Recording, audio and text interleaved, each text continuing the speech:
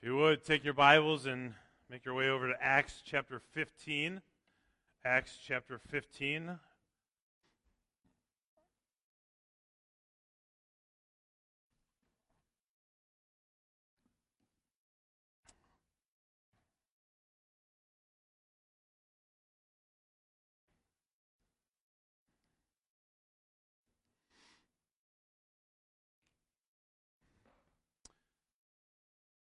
You know, this next text of Scripture is one of those texts of Scripture that you could really have lots and lots of conversations around.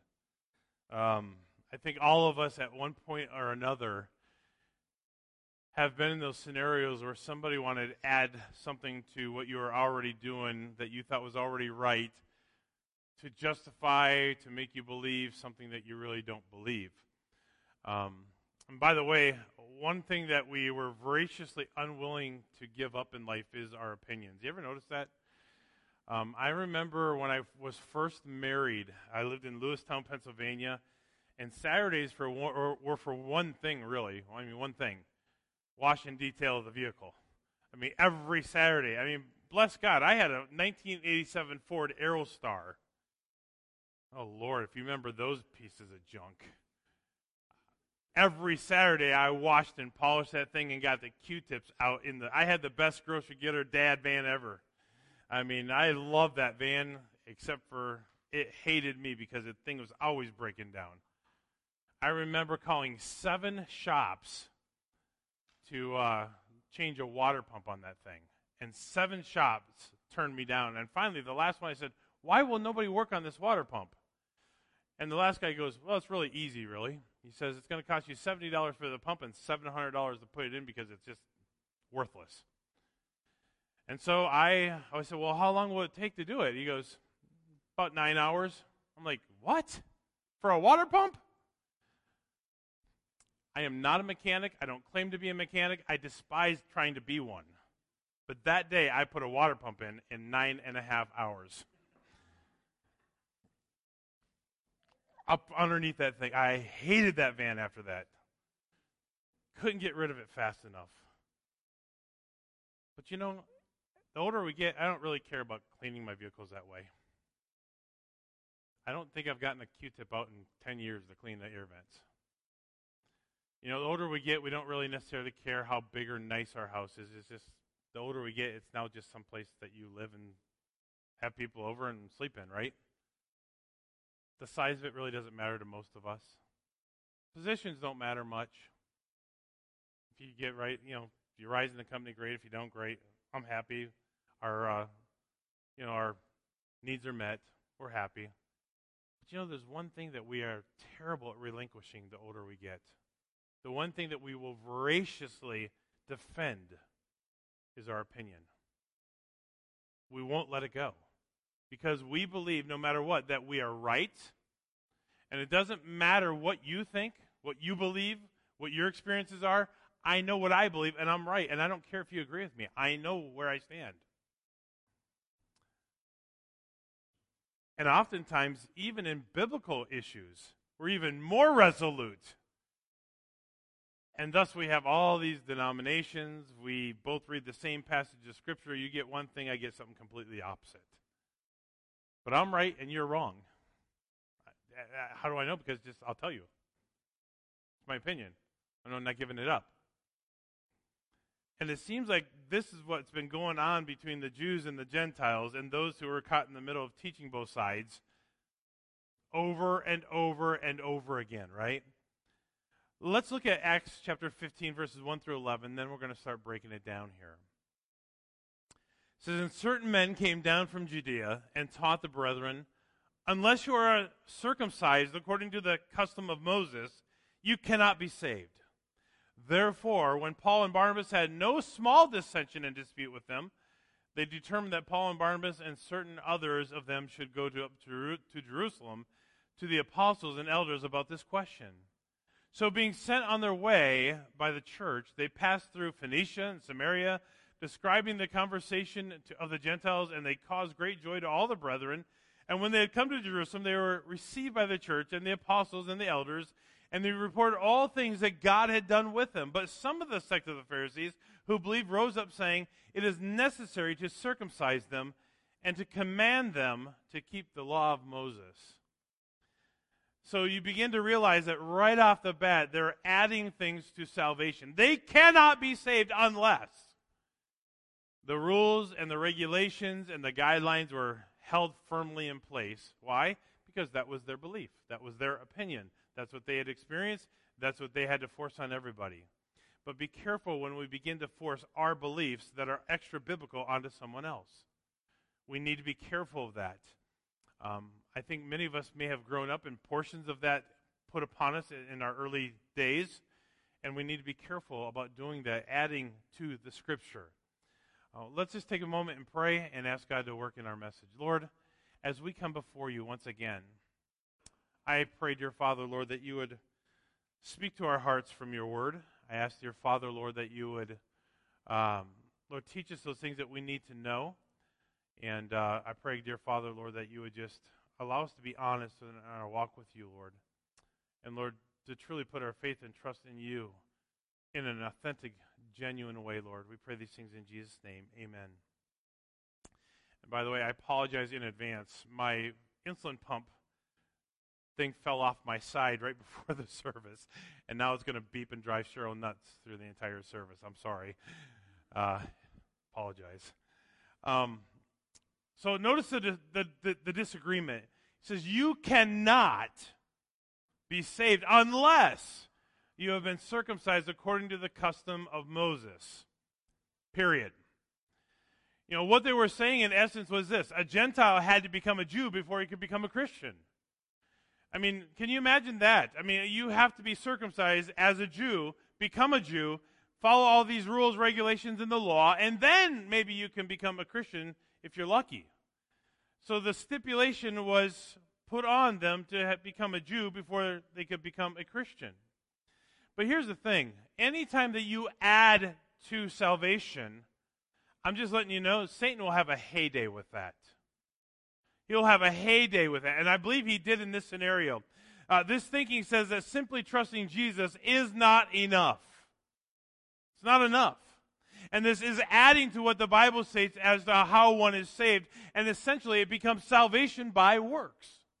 And we know that is unbiblical and is not what God has established. I think about this a lot because it is near and dear to me and my circumstances and my experiences growing up.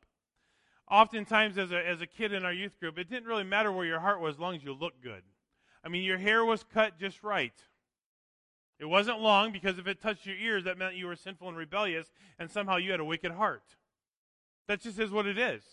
And it was so pushed on you that I can remember trying to walk out of the house, and it was so, and I don't know if it was more pressure from the church or from the parents who are wanting to be, not wanting to be frustrated by other parents at the church.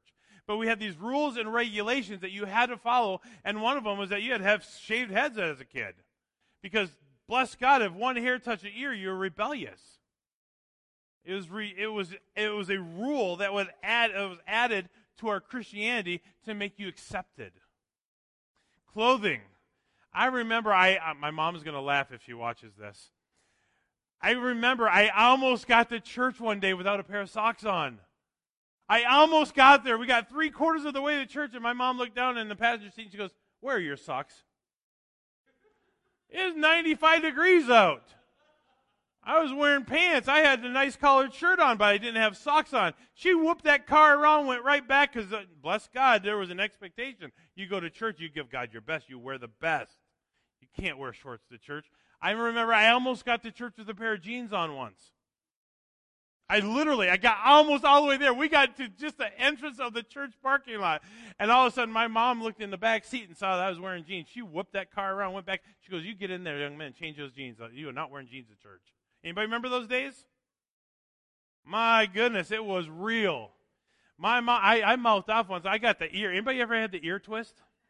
Oh, my word. That is the worst punishment on the face of God's earth. That's worse than waterboarding. I mean, what?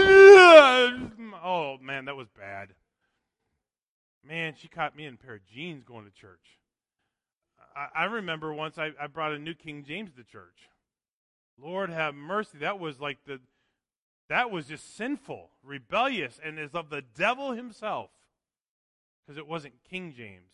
And you know, if you're not saved from a King James, you're not really saved. I heard those things growing up. There are rules and regulations that if you wanted to be quote-unquote right with God, and if you wanted to really be in fellowship with Him, you had to follow all the rules and the regulations. Going to movies. I was never allowed. How many were never allowed to go to a movie growing up? Yeah, about a third of you. That was of the devil himself. You might as well have just said, the devil, hey, come with me. Let's go. We're going to go have some fun. That was, but you know, we had Blockbuster. I couldn't go to a movie because it was a poor testimony of you didn't know what people might think you're going to watch the wrong thing. There's 4 movies to choose from. I go to Blockbuster, there's 4,000. But that Blockbuster wasn't taboo and it wasn't of the devil. That was okay. But the movie, you're supporting Hollywood. Oh my goodness, rules and regulations. And I remember thinking as a kid, and I've said this many times, I felt like God was just right there with his thumb, just go ahead, do that. Just waiting to snuff me out if I just dare step in the wrong direction. I lived in fear and trepidation as a teenager. Just thinking, I remember thinking very clearly, if I do this, God's not going to let me get married. And if God doesn't let me get married, then if I do it again, then he's not going to let me have kids. And if I do this again and God doesn't let me have kids, then he's probably going to give me someone that has special needs and I won't be able to know what to do with it. I mean, I just had all these fears and phobias that if I didn't follow all the rules and abide by every regulation, I just could never measure up. You can't live that life. Nobody can. And sometimes we put those on our kids because it's going to help them. Trust me, your kids are going to find a way to do what they want to do. They will. Anybody understand what I'm saying? They will find a way to do what they want to do. And you may or may not know about it. There is things that we were reading here. So all of a sudden these, as it says, certain men came down from Judea and taught the brethren. Well, first of all, these men were teaching those who were saved, believers, says that because that's brethren. It says, unless you are circumcised according to the custom of Moses, you cannot be saved.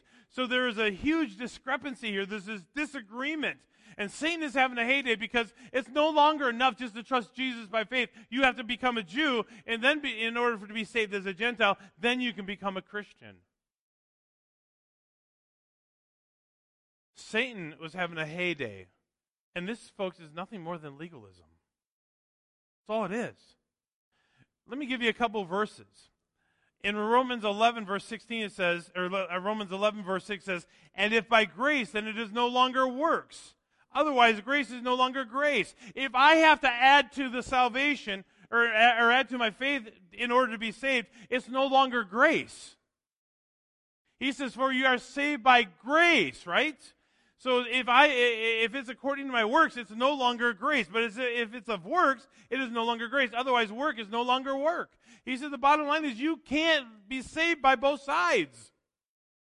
You can't. It's either one or the other. And if you're trying to add what Jesus has already established as a means to salvation, you're adding to it. And it's a different gospel, according to Paul in the book of Galatians. It's a different gospel. In Galatians chapter 2, verse 16 says, knowing that a man is not justified by the works of the law, so he says you can be circumcised, but that's not what is going to justify you. It doesn't work that way. He says, but by faith in Jesus Christ, even we have believed in Christ Jesus that we might be justified by faith in Christ and not by the works of the law. For by the works of the law, no flesh shall be justified. He is very clear in this fact that he says you cannot follow the law. You cannot cross all your T's. You cannot dot all your I's. You cannot live by every established rule there is and expect to somehow be justified. You can't do it. Because once again, if that is your motive of operation, Christ died in vain. He literally did not have to do it if you can do it apart from that. If you can be so good, and yet here's the problem. He says if you offend at one point, you're guilty of what? Because you're no longer perfect. You can't do it. None of us can. And then he says in Galatians chapter 2, verse 21, I do not set aside the grace of God, for if righteousness comes through the law, no flesh shall be justified. So he just lays it out just as clear and as plain as day. No righteousness comes through the law. You can't be righteous enough just because you may be a good person, just because you may follow all the rules, just because you've dotted all your I's and crossed all your T's, does not mean that you are righteous. One of the things my wife has said, and I never forgot, she said, growing up as a kid in that environment, as did my wife, it's very similar to mine, you woke up, you grow up in this, and it's like, as long as you look good on the outside, you were good, man. You were good. I mean, I could come to church every week carrying my Bible in hand. How you doing? Wonderful. How's your walk with Jesus? Wonderful. Because I look good. And as long as I, in our circles, grew up wearing nice clothes and a tie on Sunday, and as long as you're a woman and starting at 2 years old wore a dress on Sunday, you were good. Didn't matter where your heart was. You look good. We forget that God wants to see our hearts. It says man looks on the outward appearance, but God sees the heart. Where is your heart? See, here's the thing about outward appearance. We can be deceptive. It can look like everything is perfect. I listened to a testimony yesterday that was really interesting. It talked about a guy who was addicted to drugs and alcohol. And I listened to his whole testimony for about 30 minutes, and I was teary-eyed when I got done listening to it because it was just so powerful to hear this man.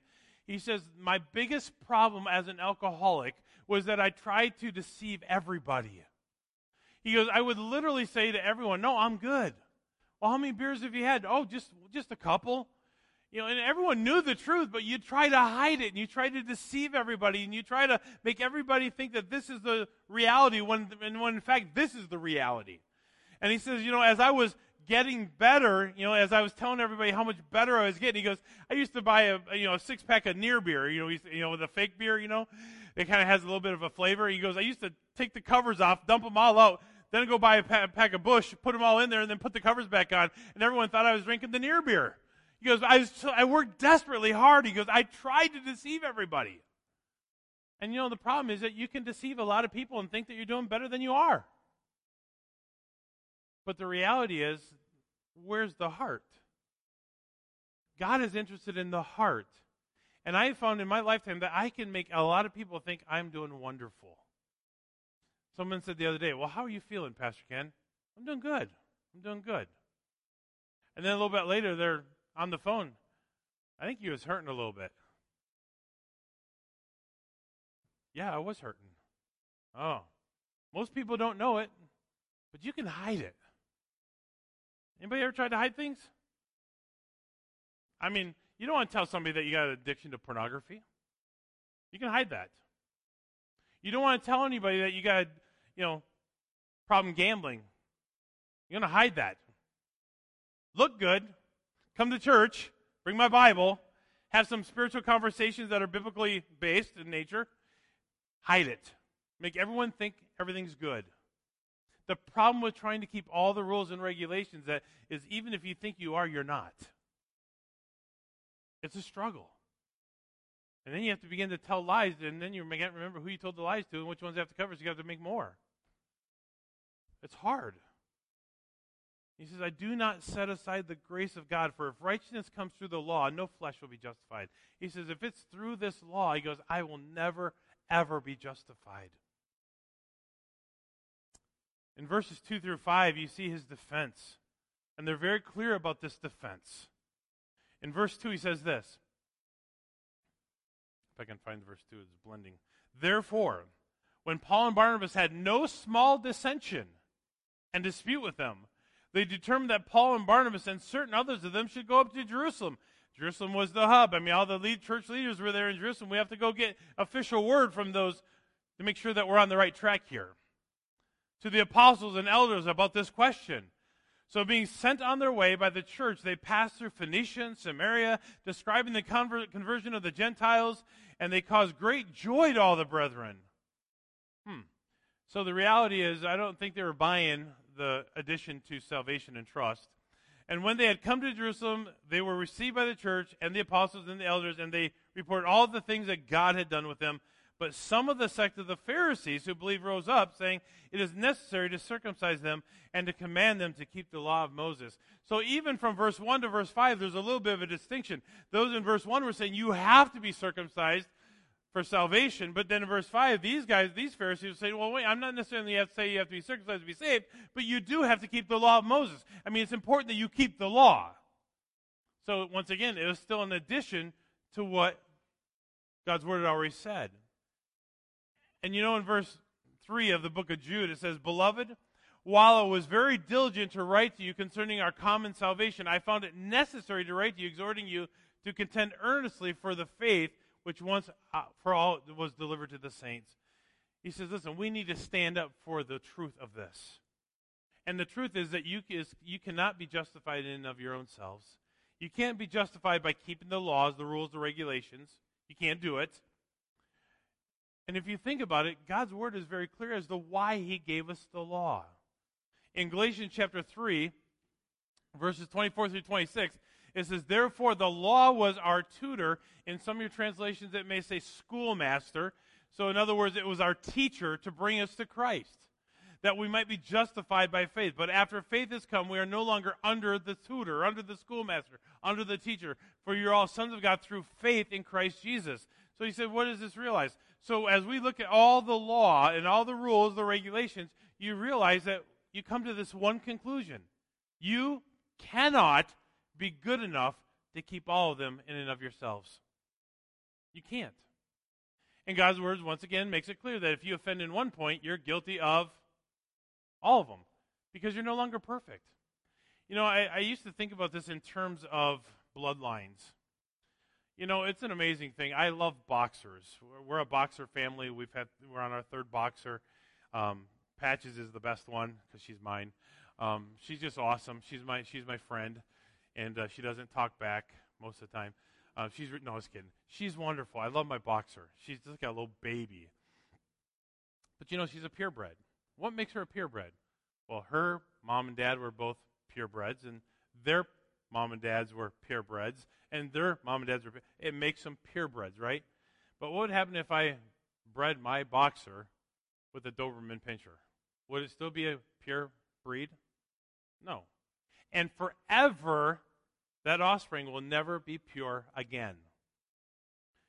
What happens if I take that that offspring and I breed it with another boxer, and then another boxer, and then another boxer, and keep doing that for forever and ever and ever? Will I ever get that purity back that's lost? No. Because once you breed it with something that's not purebred, it's no longer a purebred. That entire line, that's sin. Sin came into the world, and so everybody has sinned. There are no longer any pure people. We are only pure because of Christ justifying us, just as if I'd never sinned, as he cleanses us with his blood, right? Unworthy, yet made worthy through the blood, as we say. But when it comes to the reality of, if you're offended in one point, you're guilty of all of it because you're no longer perfect. You can't become perfect because you're already flawed. So he makes it very clear. The schoolmaster was there as for a purpose and for a reason to help you to understand that you cannot keep the law perfectly. None of us can. There was only one perfect person, that was Jesus. So the gospel is accepted by faith for all men. We see this in verse 6 and 7. It says, Now the apostles and elders came together to consider this matter. And when there had been much dispute, Peter rose up and said to them, Men and brethren, you know that a good while ago God chose among us that by the mouth of the Gentiles should hear the word of the gospel and believe. He says the gospel that's going to change their life comes through believing him. And last week we looked at what the gospel was, the fact that he came down, was buried, died, that he was buried, he rose again the third day according to the scriptures, right? And we talked about the fact that we shouldn't be ashamed of that because it is the power of God into salvation to everyone who believes. And so the reality is, he says, he came and he chose amongst us that even the Gentiles should be saved by their belief in me.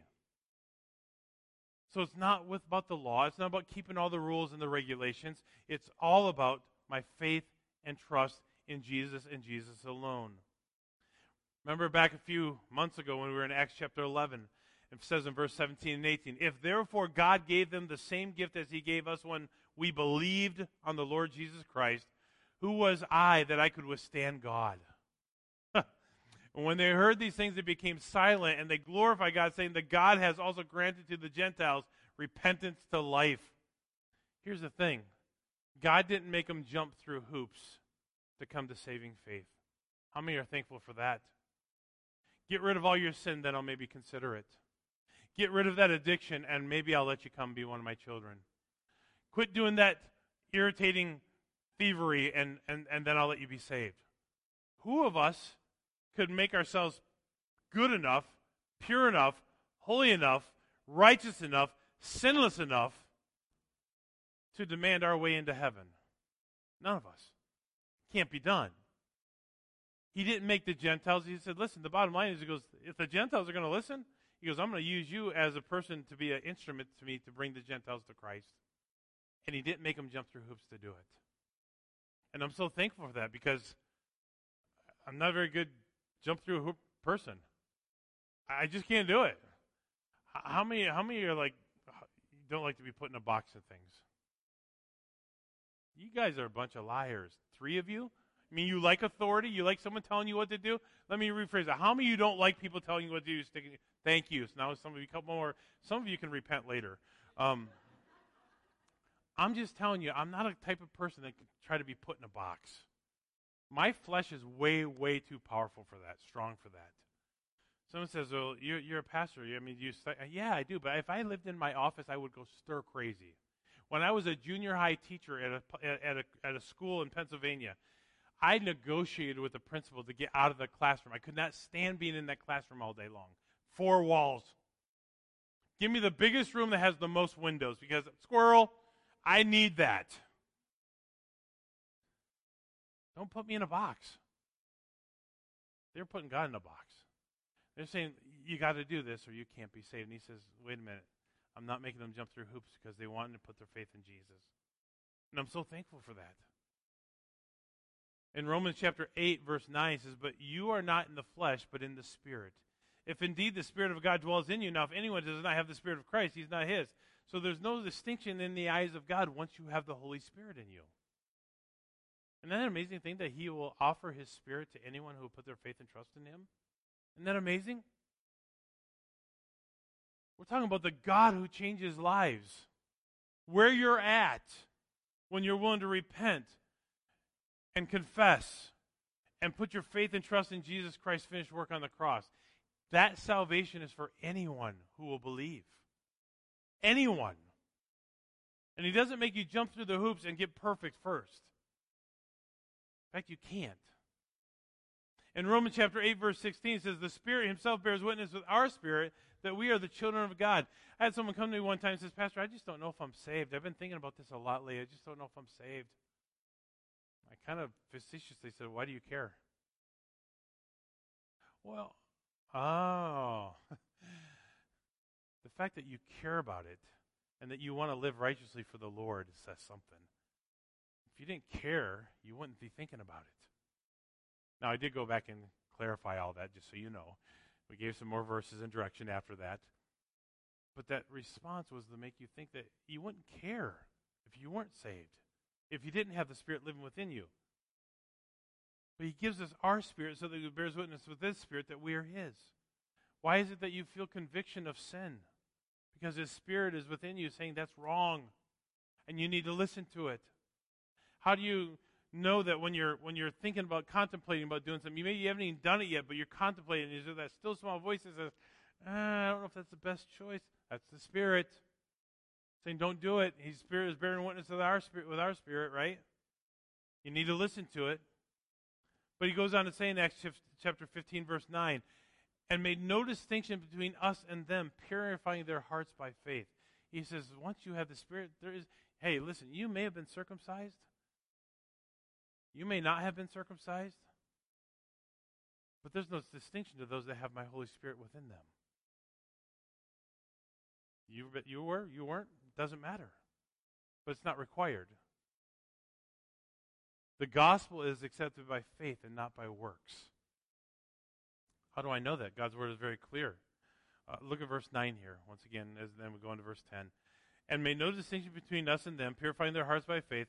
Now therefore, why do you test God by putting a yoke on the neck of the disciples, which neither our fathers nor we were able to bear?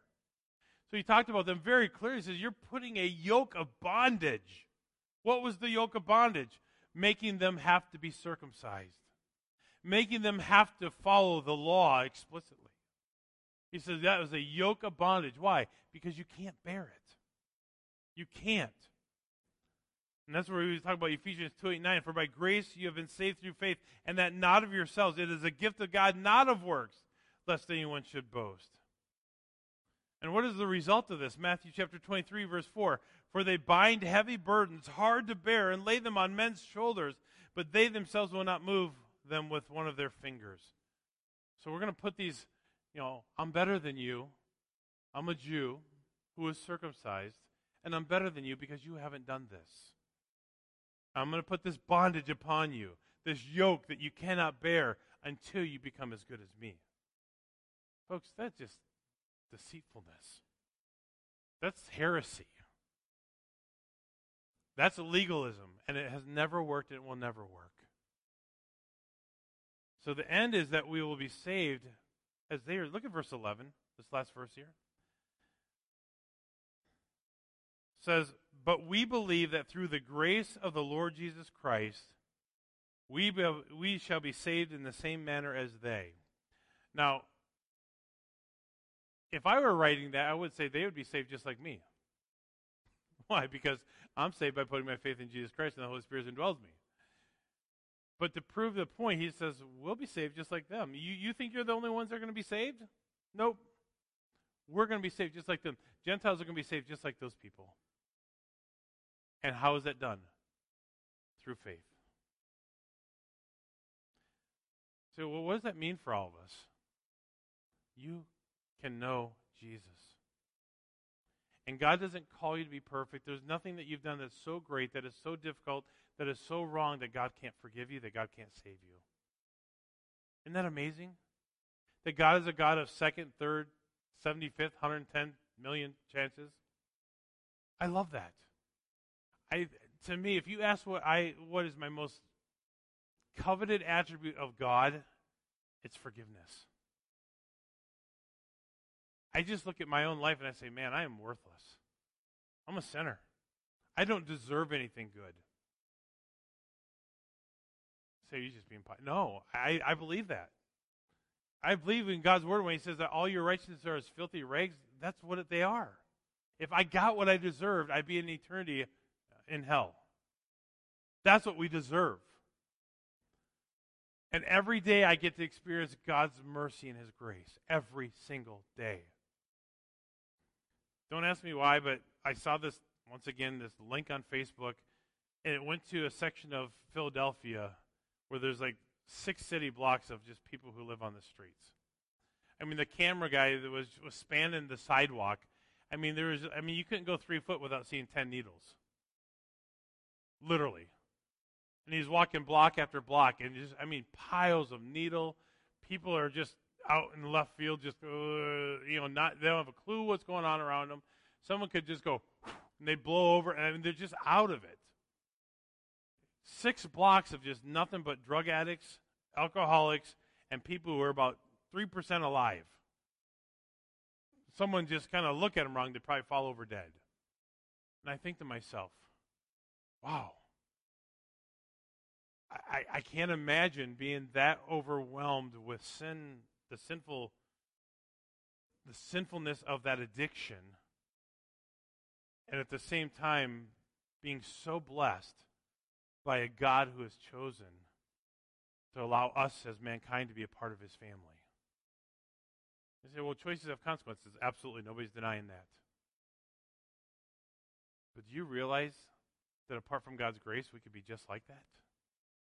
That we could maybe not be the addicts, but be atheists, or those who reject God, or those who are trying to be super righteous and come to Jesus on our own terms, our own ways.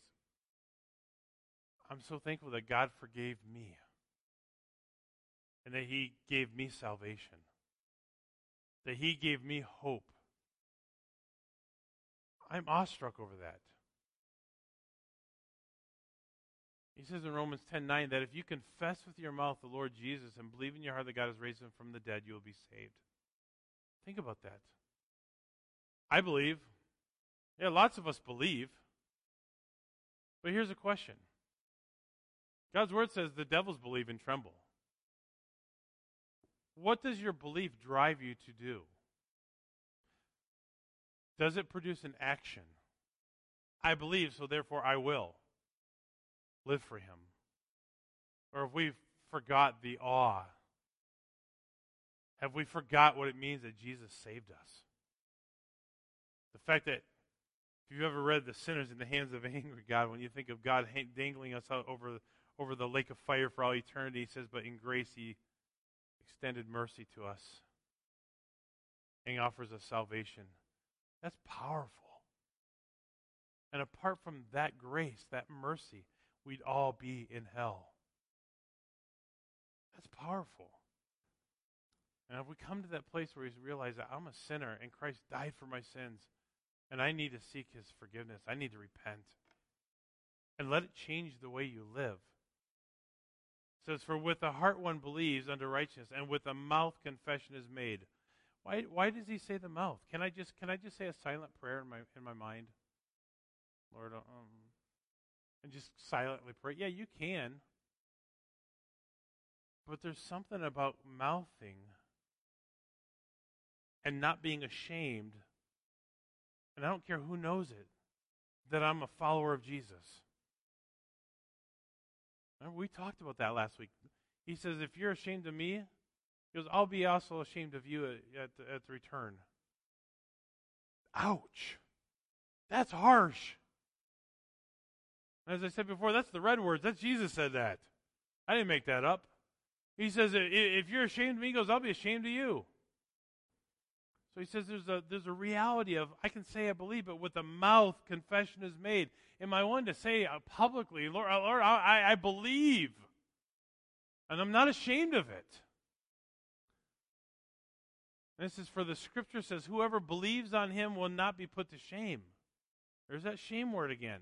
He says, if you will believe, he goes, you'll not be put to shame.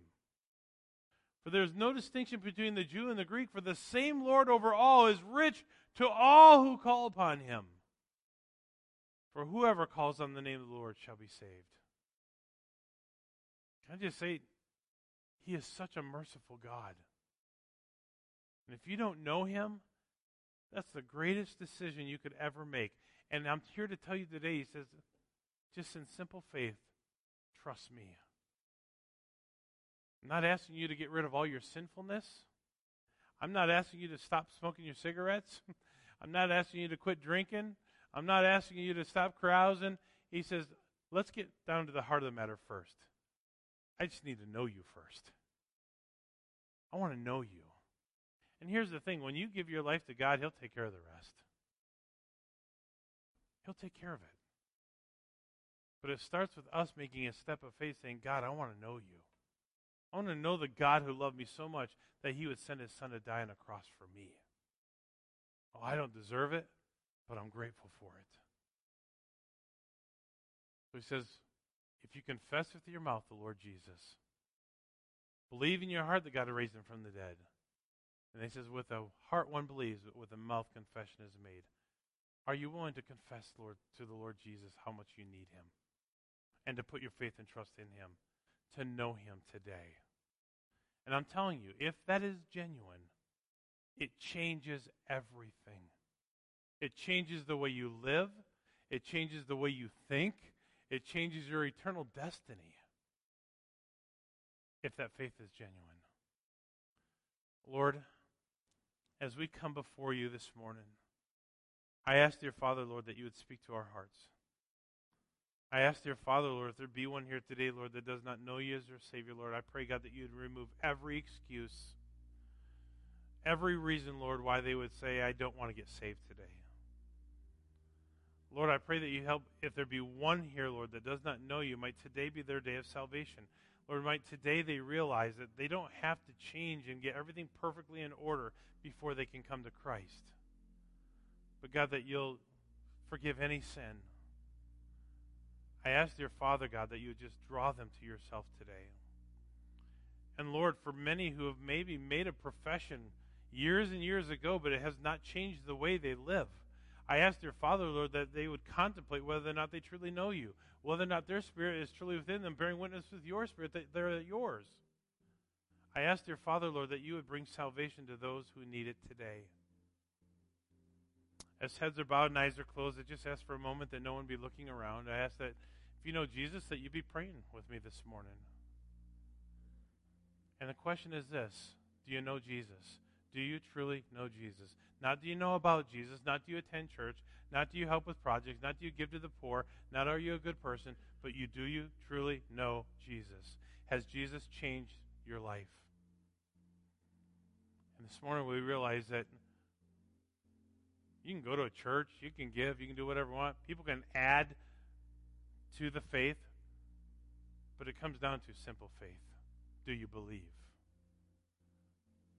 Are you willing to repent of your sins? Because he says, for with the heart one believes, but with the mouth confession is made. Are you willing to say, Jesus, forgive me of my sins. Cleanse my heart. Thank you for your shed blood. Maybe you're here this morning and you say, Pastor Ken, I don't know that I'm saved. I don't know that I truly know Jesus. Listen, I'll never embarrass you. I'll never call you out. But if you're concerned this morning, could I ask you to take a step of faith and a step of boldness? Could I ask you to have courage and just look at me? I'll not embarrass you, not call you out, just so I can pray for you. Just simply look at my eye. If you don't know Jesus, I would love nothing more than to pray with you. Will you just look at me? Do you know him? Are you truly saved? Do you know that if you were to die today, that you'd spend eternity in heaven? Do you know him? If you're not sure, just look at me so I can pray for you.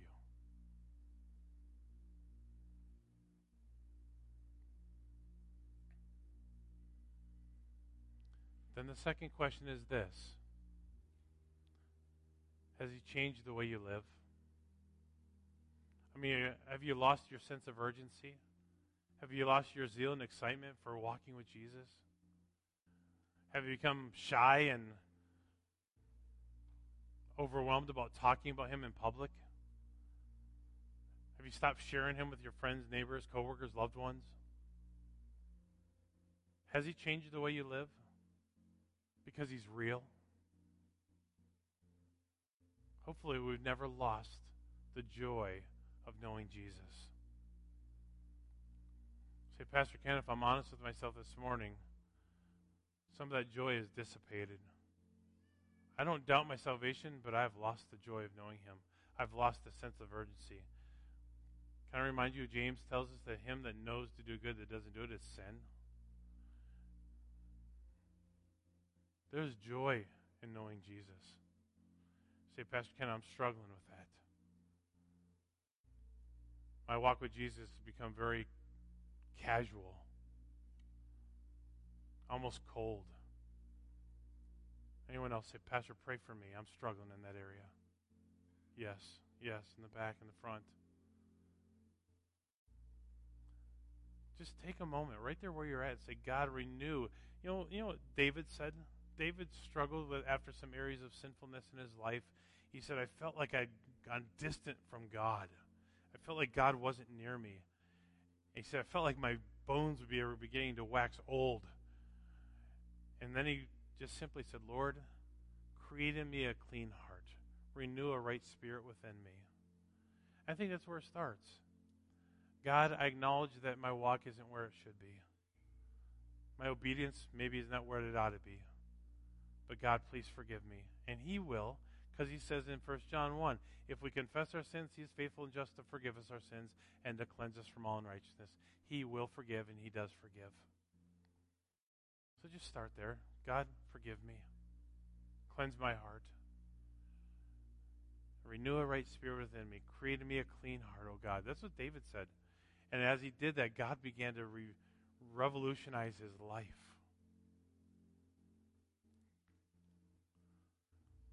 Lord, I pray that you be with each one who raised their hand, their heart towards you this morning. Lord, I pray that those who want to see your face, that those who want to feel your presence, Lord, that you would allow them that this week. Lord God, that they may know that you're with them, that you're encouraging them, that you're strengthening them, that you're renewing their minds and their efforts, Lord, to walk with you, that you would bless their endeavors. I ask, dear Father, Lord, for each one who raised their hand, their heart towards you this morning, Lord, that you'd put within their heart a desire to spend time with you, to walk with you, to grow in you. Lord, I need that. I think we all need that. Lord, there's times of drought, it seems like. And yet, Lord, we need to come back to the living water.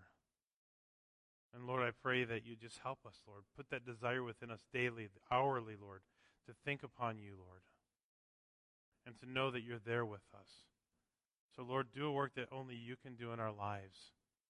Lord, be with each one that's here today, Lord, that all of us, Lord, would be careful, Lord, to not allow our selfishness to get in the way, our flesh to get in the way of our walk with you and our time with you.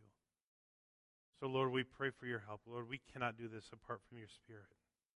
Our flesh is just way too strong. Our desires apart from you, Lord, are just way too strong, Lord, in other directions. So, Lord, we need you. We confess, Lord, we cannot do this without you. So help us, we pray, this day. In Jesus' name we pray, amen.